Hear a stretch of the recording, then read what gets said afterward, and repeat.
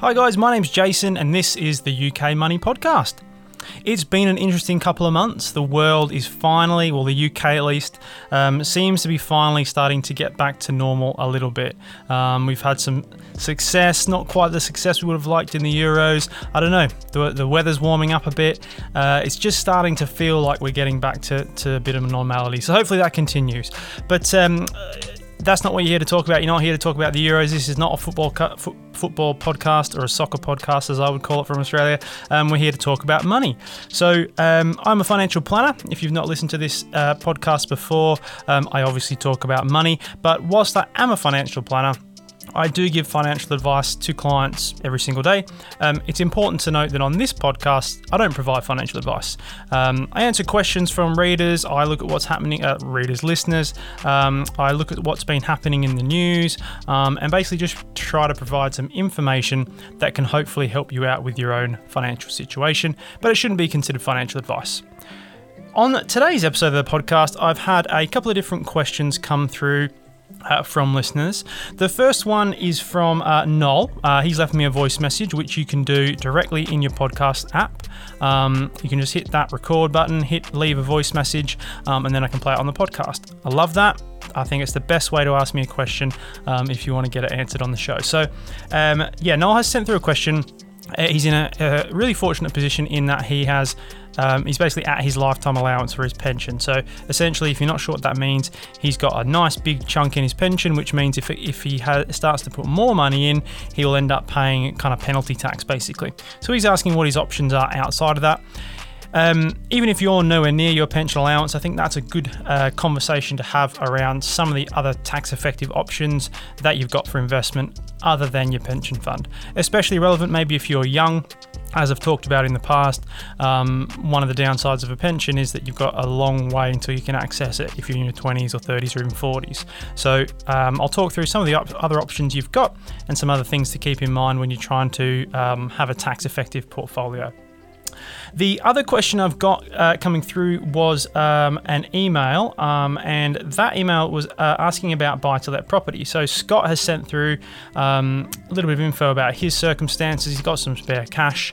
He already invests in some diversified portfolios, and he's heard me say on the podcast before that I'm really not a fan of buy-to-let property.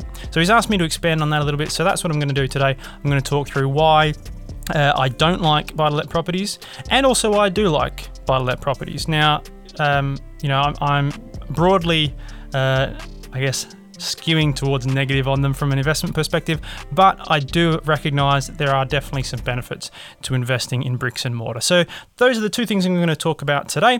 But like I say, if you do have a question of your own, please do drop a voice message to me in your podcast app. So like I say, my first question has come through from Noel. So let's have a listen to Noel's question and then we can go through the details of it afterwards. Hi Jason, Noel here. Big fan of the show. Just to give you my personal situation. So I'm 50 years old, father of 3 children. I'm a 45% rate taxpayer. My wife is 20% taxpayer. I've about to breach my lifetime's pension allowance, which is a lucky situation to be in, I appreciate. But I'm wondering where next in terms of retirement opportunities. Between my wife and I, we've got one buy-to-let each. And I've been looking at things like VCTs, EISs, but I'm put off a little by the high fees and the poor performance and high risk of many of those products. So I'd welcome your thoughts in terms of where to invest next after the lifetime allowance. So that's what I'm really loving about this podcast, is that I get questions from every end of the spectrum. Some of the questions are coming in from students asking about the best ways to save money or invest in for the first time. And then we've got people on the other end of the spectrum like Noel, who is doing pretty well for himself. He's a 45% taxpayer, so he's earning good money. He's hitting the lifetime allowance, which means he's got over £1 million in his pension fund. So he's obviously had a long, successful career. So I think there's bits and pieces that everybody can take from these various different questions, and there's quite a bit to go at with this one. So thanks very much, Noel, for sending that through. I really, really appreciate it. It's a good question because most people will get to this point at some time in their retirement planning. And it might not be because you're at your lifetime allowance limit. It might be because you're at your annual allowance limit. It tends to be sort of built into the rules and regulations for a lot of the tax-free investments or tax-effective investments that we can use, or wrappers that we can use, is that there are limits as to how much you can put in them. And that is by design. And also, it's not necessarily a bad thing.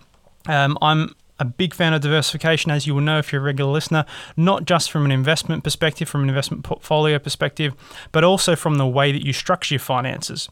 And the reason for that is just simply because when you're getting the money out, it's important to have plenty of options as well. So, assuming that Noel he's got no more room left to put in his pension, he's said there that he started thinking about things like EISs, VCTs.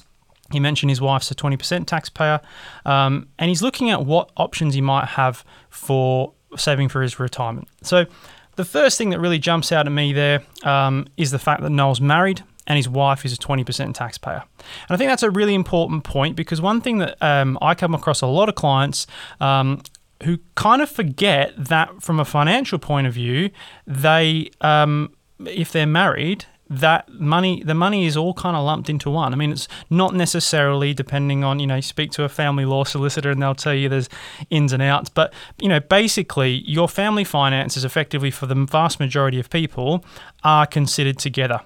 For most people leading up to retirement, they will share the costs of running that household, and that might not be necessarily that you both partners put in the same amount of money, but maybe one partner stays home and does some work with the children or looks after the children, and that's their contribution, or whatever. But it's important to remember that when you're looking at how to structure your finances, that you consider both people.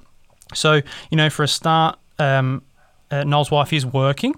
So she has some scope to potentially make pension contributions or an additional pension contributions into her own scheme. Now, there's nothing to stop them using savings from Noel's income to pay into a pension for his wife, for example. So I don't know what sort of level she might have in her pension scheme, but that would be something to consider. If you're in that situation, just remember you have both of you that you can look at. Same for ISAs.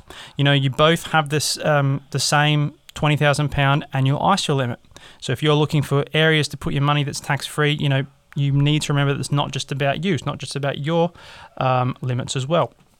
In relation to EISs and VCTs, if you're not aware of these, they are fairly complex, tax-effective investments, but they come with a lot of downsides. Things like ISAs are pretty there's not many downsides to investing in something like an ISA. VCTs and EISs, they can be tax effective. You get some upfront tax breaks and some ongoing ones as well, but there are a lot of conditions. You've got to hold them for a certain period of time, and they're very liquid. They effectively invest in very small companies often, which means that you can't just trade them or sell them like you can with shares.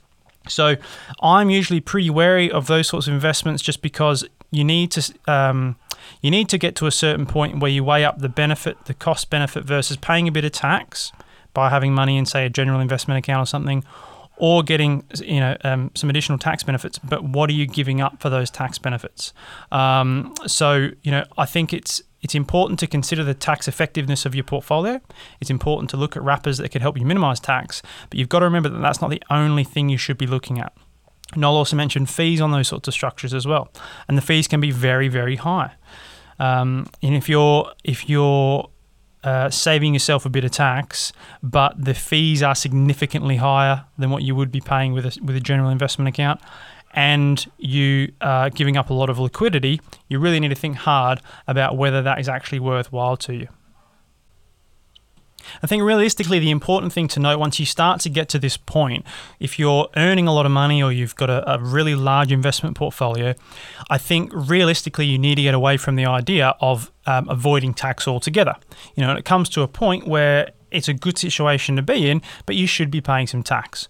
There are always ways to avoid tax completely, but realistically, if you want to maintain access to your funds, if you want to have flexibility in how you can generate an income through retirement, if you want to just make sure that you can actually use your money, you are going to have to pay some tax. And I think this is probably one of those situations where it's about minimizing things rather than avoiding them altogether. General investment accounts are really overlooked. A general investment account is just an investment account that doesn't have any special wrapper around it. It's fully taxable.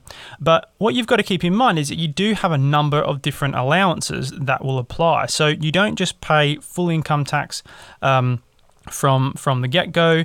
You don't pay capital gains tax on every amount of capital gain that you make. So whilst a general investment account may not seem that tax effective on the face of it,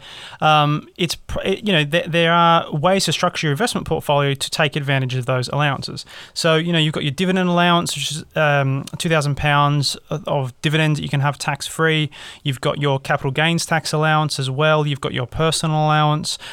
So depending on your level of income, you can and the amount of capital gain you make in a given year, you can structure things around these allowances. And again, things like dividends are taxed at a lower rate than income as well. So, there's definitely ways to structure. I think it's one of the areas where a financial planner does provide a lot of value, because one of the things that we look at is not just how to try and reduce your tax once you've already earned your income, but also how to structure your investments, how to structure your income, how to structure your withdrawals, your capital realization, to try and make the most of all of those tax allowances that you've got. There are also other wrappers out there. There's different sorts of bonds, is kind of the big one that comes to mind, onshore versus offshore bonds. And again, those aren't so much about reducing, getting rid of tax altogether, but they can be really good ways that you have more control as to when that tax liability happens, and it gives you more option to try and minimize it. I guess the main point is that, I think it's an important kind of space to get in your own head, is that you will get to a point where it's not necessarily about getting rid of tax. If you can find ways that you can pay tax at basic rate when you're a higher or an additional rate taxpayer, that's just as good of a win as avoiding the tax altogether, or it's as good of a win as you can probably expect to get. The other really important point about all this is one that often gets forgotten, because often the idea is to try and get as much in terms of investments, in terms of pensions as possible. A lot of people aim to just grow, pump as much money as they can into investments, maximize the pension contributions, use their ISA each year, which is fine. But I think it's really important to keep an eye on what is the end objective with those savings and with those investments. Because it may be that Noel's actually at a point where he has got enough money in his investments, his pensions, his ISAs, his things like that, to actually make him and his wife very comfortable for the rest of their life. If he's retirement age, he may have enough money to just pack it in and travel the world for the rest of his life. You're never going to know that unless you do some proper cash flow analysis and cash flow projections. And that is really, really important, because otherwise you might find that you're putting all this effort into additional work, or tying yourself in knots about the types of investments that you're looking at, when actually you've already got enough. Now, the question at that point, if you work out that you do have enough, you've got plenty for what you need for the rest of your life, I guess you've got a couple of different avenues that you could take. Number one, you can just not care about the tax. You can just pay whatever tax you end up paying, because it doesn't matter, because you've got enough money for yourself. Or, I would say most people probably wouldn't fall in basket number one. Basket number two, you can start thinking about things like gifting. Generally speaking, if you've done quite well for yourself financially, a big concern in later life is going to be inheritance tax. And actually, the earlier that you start looking at inheritance tax planning, the easier that planning is.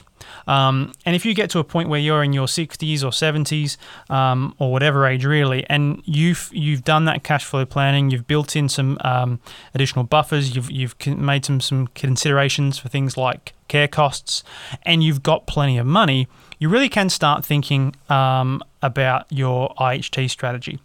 And the reason why that is an important thing to do is because, anytime you gift any funds, again, there's some exceptions, but broadly speaking, anytime you gift any funds, it starts a 7-year clock ticking.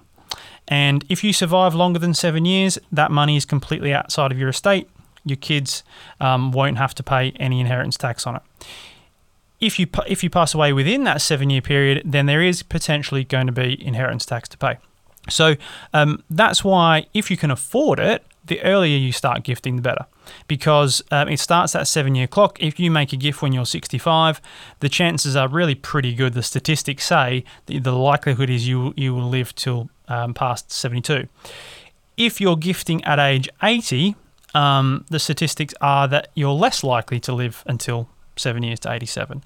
So that becomes a really important part, and that's why for me, kind of regardless of what stage of life you're at, that cash flow planning is really important. And if you listen to previous episodes of the podcast, you'll know I bang on about it all the time. But it's because without it, you are flying blind with a lot of these decisions. And regardless of whether you're looking at your gifting strategy, you're looking at planning for retirement, saving for retirement, or you're looking at buying your first house, you need to have that information. You need to have that data to be able to inform the decisions that you're making with your money. And one last thing to make a note on the gifting strategy, because one common objection I get from people when they are considering gifting is that they want to make plans for inheritance tax. They plan to give the money to the children. The children are going to get it at some point, but they don't just want to hand over a big wad of cash to the kids to do with whatever they want to do with. And that could be for loads of reasons. It could be because the kids are still quite young. It could be because they'd rather just help out their grandkids directly. It could be because they just prefer to manage the money because they think they'll do a better job at managing that money than their children would. So there are still lots of options around that. So this is where things like trust planning can really come to the fore. There's a lot of ways that clients and people can gift into a trust to the benefit of the children or to the benefit of their grandchildren, but retain control of that money. Now, they can't get the money back in most circumstances. It is still a gift, but it means that they can stay in place as trustees of their trust. They can still have a say over the in investment decisions of that trust. They can make distributions to the beneficiaries if they want. So if they would like to pay school fees for the grandkids or help the kids with the house deposit or whatever, you have that flexibility, but it allows them to feel like they're not just giving the money away and then the kids can run off and do with whatever they want to do with it. So there are lots of different options. And again, this is an area where someone like myself, financial planner, can provide a lot of additional benefit other than just let's look at your investment portfolio. So thanks very much again, Noel, for that question. It was a really good one. Again, if anyone else has a question they would like to send through, just drop me down a voice memo and I'll answer it on the podcast. The next question I've got is from Scott in Glasgow. So first thing I'm going to make a note of there, Scott, is that the rules, which I find very weird as an Australian, but the rules are different for quite a lot of things in Scotland than they are in England. So as I'm speaking here, I'm a licensed financial advisor. I work in England, so that's the rules I'm going to be talking about. So I don't know if there's anything that will actually cross over that would be different, but if there's anything that slips out that sounds wrong to you, it could be. So definitely check with the Scottish regulations. But Scott's question is, as I said, he sent me through an email on one. So this is the. I won't read the whole thing, but this is an excerpt from Scott's email. On one or two episodes, you touch on why you think buy-to-let investment is not a very attractive option. Could you discuss this in more detail in a future episode? Why do you consider this to be an unwise and difficult/problematic investment? So it's a really good question because it's one that comes up all the time. We've all watched episodes of Location, or what's that other one? I can't even remember what it's called. There's lots of TV shows that talk about property development, buy-to-let properties. There's lots of, I don't want to use a derogatory phrase, but there is lots of online courses and YouTube channels and content out there that is about people saying how you can get rich from property and that sort of thing. So it's very much in the media. It's very much in the public domain. I think one of the reasons for that is because it is pretty straightforward to understand. We all live in a house or a flat or an apartment. We all, the vast majority of us, will be either paying rent, so we can kind of understand where the return would come from for the landlord, or we own our own house. So we're paying a mortgage to the bank, and we've maybe seen the value go up and that sort of thing. So it is a very straightforward and easy investment to understand. It's comforting to know that if you're so inclined, you can go and drive past your property, see that it's still there, seeing that the tenants are taking care of it. So I'm going to talk through first the reasons why I don't like buy-to-let properties as an investment, and then I'll talk through some of the reasons why I do like them, because I think it's important to keep it as balanced as possible. But broadly, I'm not a fan of them purely because I think that there are other better options out there. Okay, so the first issue that I have with property as an investment, buy-to-let property, is one of the biggest ones, and that is that it's illiquid. So when we talk about investments, we talk about liquidity, which is basically how quickly can you get your hands on the cash. Money in the bank is 100% liquid because you can go into the bank tomorrow and get it all out if you wanted to. A house, a flat, a property is not liquid. If I had no other assets except for a buy-to-let property that was worth £100,000, and my car blew up and I needed £20,000 for a new car, it could take months for me to get my hands on that £20,000. It isn't a straightforward process where somebody will just buy the house and give you the money the next day or the next week. You have to go through a full process of listing it, finding an agent, putting it online, doing showings. The person then makes an offer. The offer then falls through. Someone makes another offer. They need to go for finance. It can take a really, really long time. And for anybody who's been through the process before, you'll understand that it's not straightforward. So illiquidity is a really big problem. And it's a big problem for that reason, that if you need money, it takes a long time. The other reason why it's a big problem is because what would the terminology be? It's the same sort of issue, but you can't sell off part of a property. If I have a share portfolio that's worth £100,000 and a property that's worth £100,000 and I need 10 grand, I need to sell that whole house, that whole flat. I can't just sell off a bathroom or sell the roof off. Yes, you could potentially sell a portion to somebody or do some sort of shared ownership or something, but it's not straightforward. It's not a common thing. You need to sell the whole property to realize your cash, to realize your capital. With an investment portfolio, share portfolio, you need 10 grand, you sell 10 grand, the remaining 90 stays invested. It's a lot more flexible when you're needing to access your money for either living costs or for, buying car, making gifts, whatever. Anything you want to do that needs cash, it's going to take a lot more time. It's going to be a lot more hassle when it comes to property. The other issue that I have with it is to be fair, it's probably not it's not purely related to property as such, but I think the problem is worse with property. And that is that when most people are interested in investing in properties is when they are the worst value. Often what you'll see is news, and it is actually happening at the moment. There's an article that I was just reading before that was saying UK house prices have gone up 10%. I don't know over what period that is. I would imagine the last 12 months. So house prices are up significantly. And what tends to happen is we see articles like this popping up. We see it on BBC News. We see it on ITV. We see it on the Guardian website, whatever. We start to see it more and more that property is going up. And property tends to go through these kind of boom cycles where it will stay pretty flat for a number of years, and then you'll get a few years where it absolutely it skyrockets, goes through the roof, and then it'll be flat again.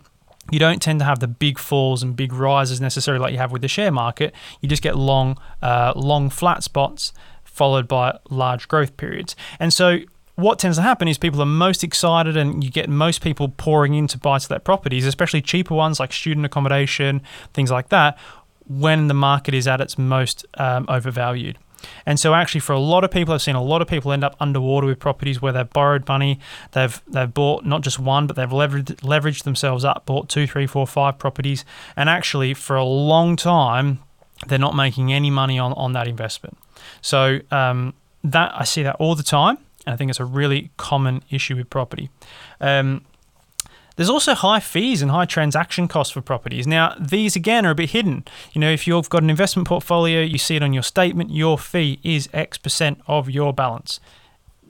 Dead easy, nice and simple, right there in black and white. The downside is that it makes it more obvious what fee you're paying. With property, it's not presented in the same way. If you have a property manager looking after that property for you, they don't give you their fees as a percentage of your investment. They tell you however much per month that they've charged you, but it's not presented in a way that you can compare to an investment portfolio. There's also often additional costs throughout the year that you need to track yourself. So if the plumber needs to come out, if you need a new boiler, if the driveway needs redoing, if there's an emergency call out because the electricity's gone off, all those things are effectively like fees for your investment. They're all things that dig into your return. And you may be keeping a spreadsheet of your own, but if you're not, or even if you are, it just can be really hard to see what those fees are as a transaction, as a percentage. And actually, from my experience, they can be really quite high, especially comparing it to like index funds, things like that. The other one is transaction costs. It costs a bloody fortune to sell a house. You've got to pay a real estate agent a lot of money to sell that property for you. So, when the time does, it's a real hot button issue, not hot button issue, but it used to be a hot button issue in the financial planning investment world about exit fees. Exit fees, how wrong are exit fees? It's ridiculous. And actually they've been banned now. You can't charge exit fees anymore.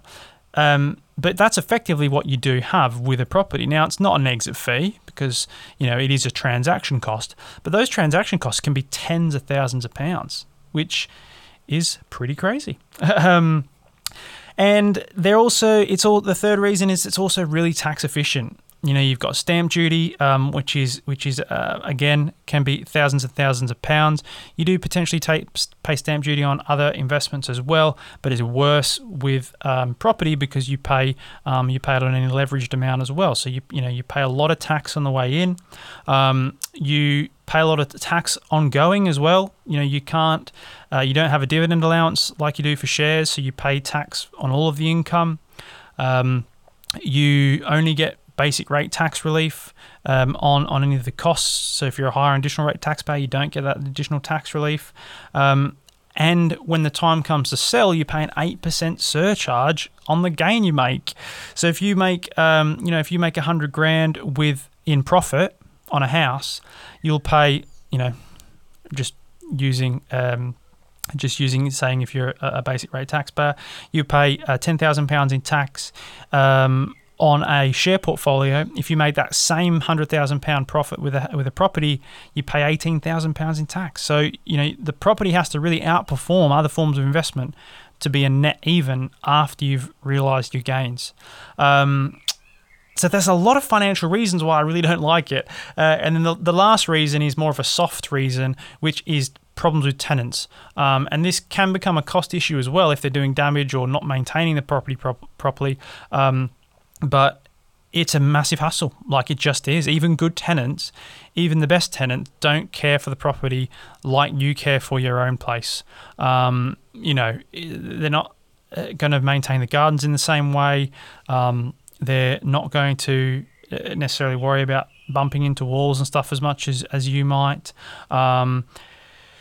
It's just not going to be looked after as well, and that's not disparaging to people who are renting. It's just that if you have a buy-to-let property, you have to worry about looking after your own property, but you also then have to worry about looking after other properties as well. And you can get lucky; you can have absolutely amazing tenants, but you can also get absolute pains in the backside tenants that are just awful, that damage the place and make life really, really difficult if they're late with rent and stuff like that. So that can be something. It doesn't happen to everyone, but that can be another issue that you can come across. So I've slagged off buy-to-let property a lot there. Let's talk about the positives. So for me, the number one biggest positive with property is the access to leverage. And what I mean by that is that if you had a £100,000 in cash and you went to the bank and you said, I would like to invest in a share portfolio, will you lend me money? You will struggle. There are margin lenders out there who will do it, but you're probably only going to be able to borrow, maybe 100,000, maybe slightly more on top of that. So, of your £100,000 cash, you are only going to have. You could potentially have a portfolio that includes leverage of maybe 200 grand. And again, they're completely random numbers off the top of my head. That might be quite wrong as to what's out in the market at the moment. I don't do marginal lending much at all myself, and the interest rate is going to be quite high on that because it's viewed as very high risk lending from the bank. Property, on the other hand, if you've got a £100,000 deposit and you've got income to support it, income from the rent of the property, that sort of thing, you could borrow a significantly higher amount, maybe £400,000 or £500,000 you could borrow on top of that. So what that means is that you're going to get the growth on your 100,000, but you're also going to get the growth on the leveraged amount as well. So, if you get a 10% return and you just invested your own £100,000, you would get £10,000 in return that year. If you had still got that £10,000, but you have additional leverage, so your full investment is £500,000, with that same 10% return, you've made £50,000. Now, you will pay some interest, obviously, so some of that return is going to come off, but even after you've paid interest on your loan, maybe you're going to net £30,000 or £40,000. So it means that you have the benefit of leverage. You've got the benefit of using other people's money to grow your own wealth. Now, that comes with additional risks. Obviously, if you're putting other people's money up, then you have the risk to lose more, just like you have the risk to gain more. So it's not all perfect, but that, to me, is the number one benefit of property. And also, because it's secured against property, banks like property, the interest rates are generally going to be a lot lower than you'd get in a margin loan as well. So for me, that is the biggest benefit, is the ability to ratchet up your returns potentially through leverage, but also gives you the potential to ratchet up your losses as well. And the second one is, again, a little bit of a soft one, but for me it's political, what I call political will.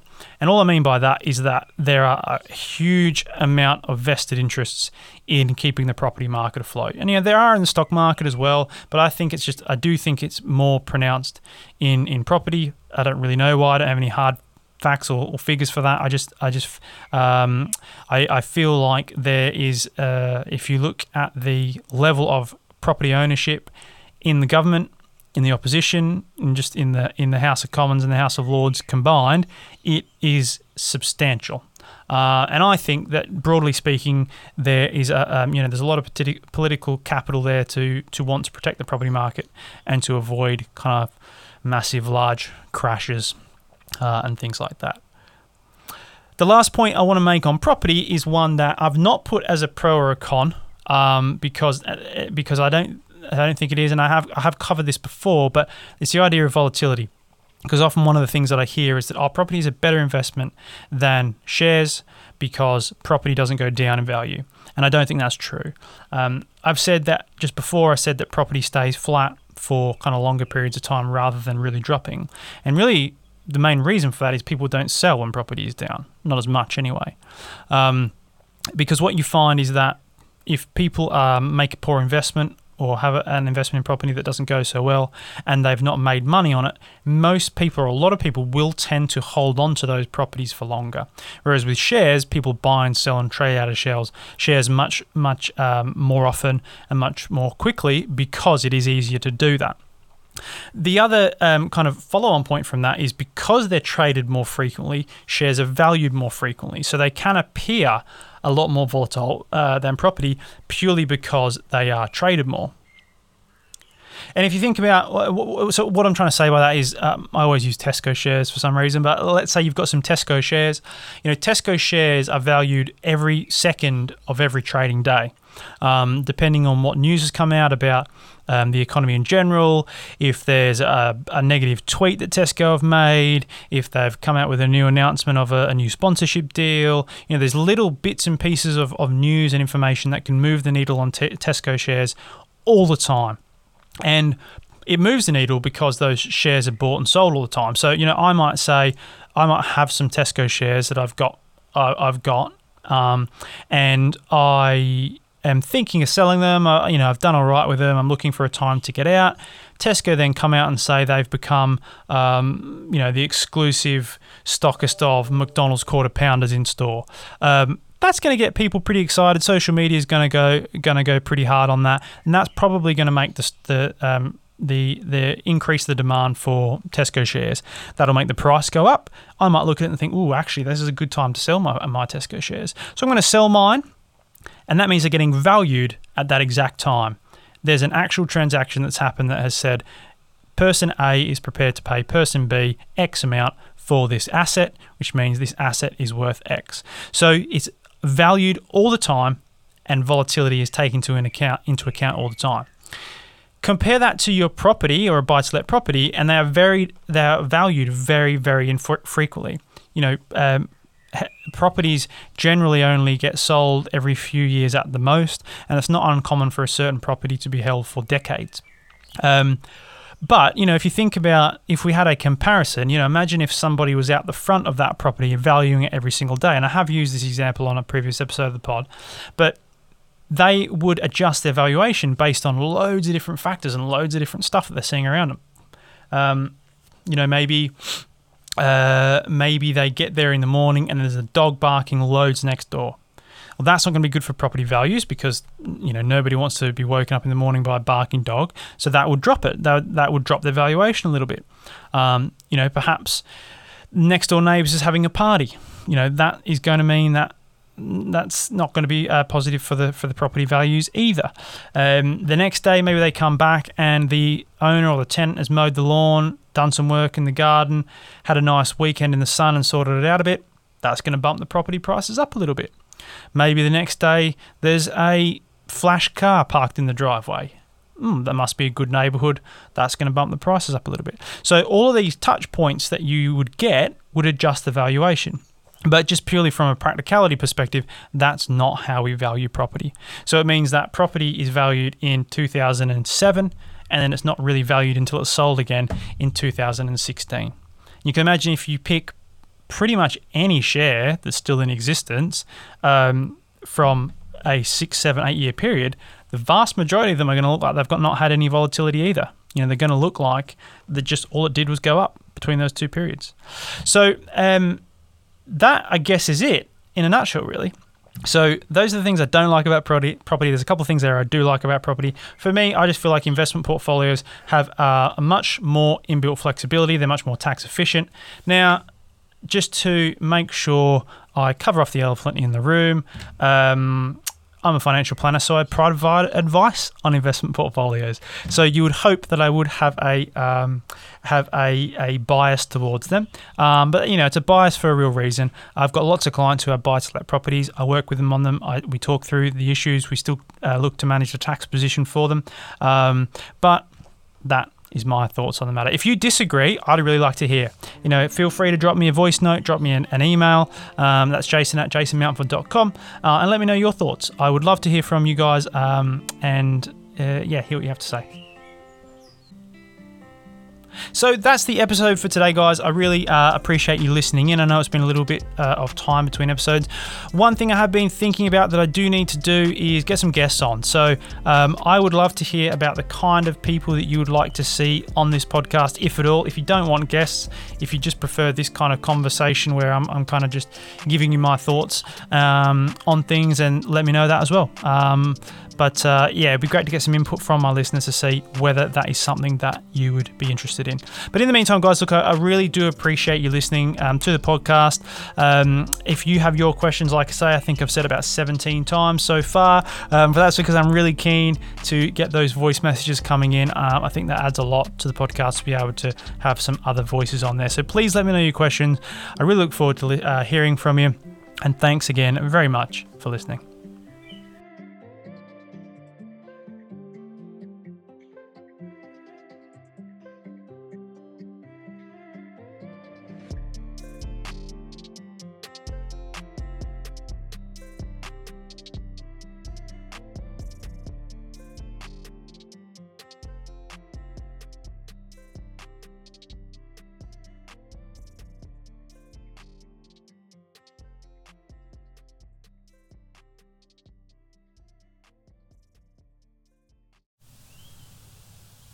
Hi guys, I just wanted to jump in really quickly to let you know about my free weekly newsletter, also called The Hedge. Every week I comb through all the social feeds and news websites to cut through the noise and bring you the latest news and ideas in investing, business, entrepreneurship and personal development. As with all content from The Hedge, the aim is to help you grow your wealth in a way that allows you to be your real, authentic self. If you'd like to sign up, you can find the link, as well as the links to all our other content at thehedge.io.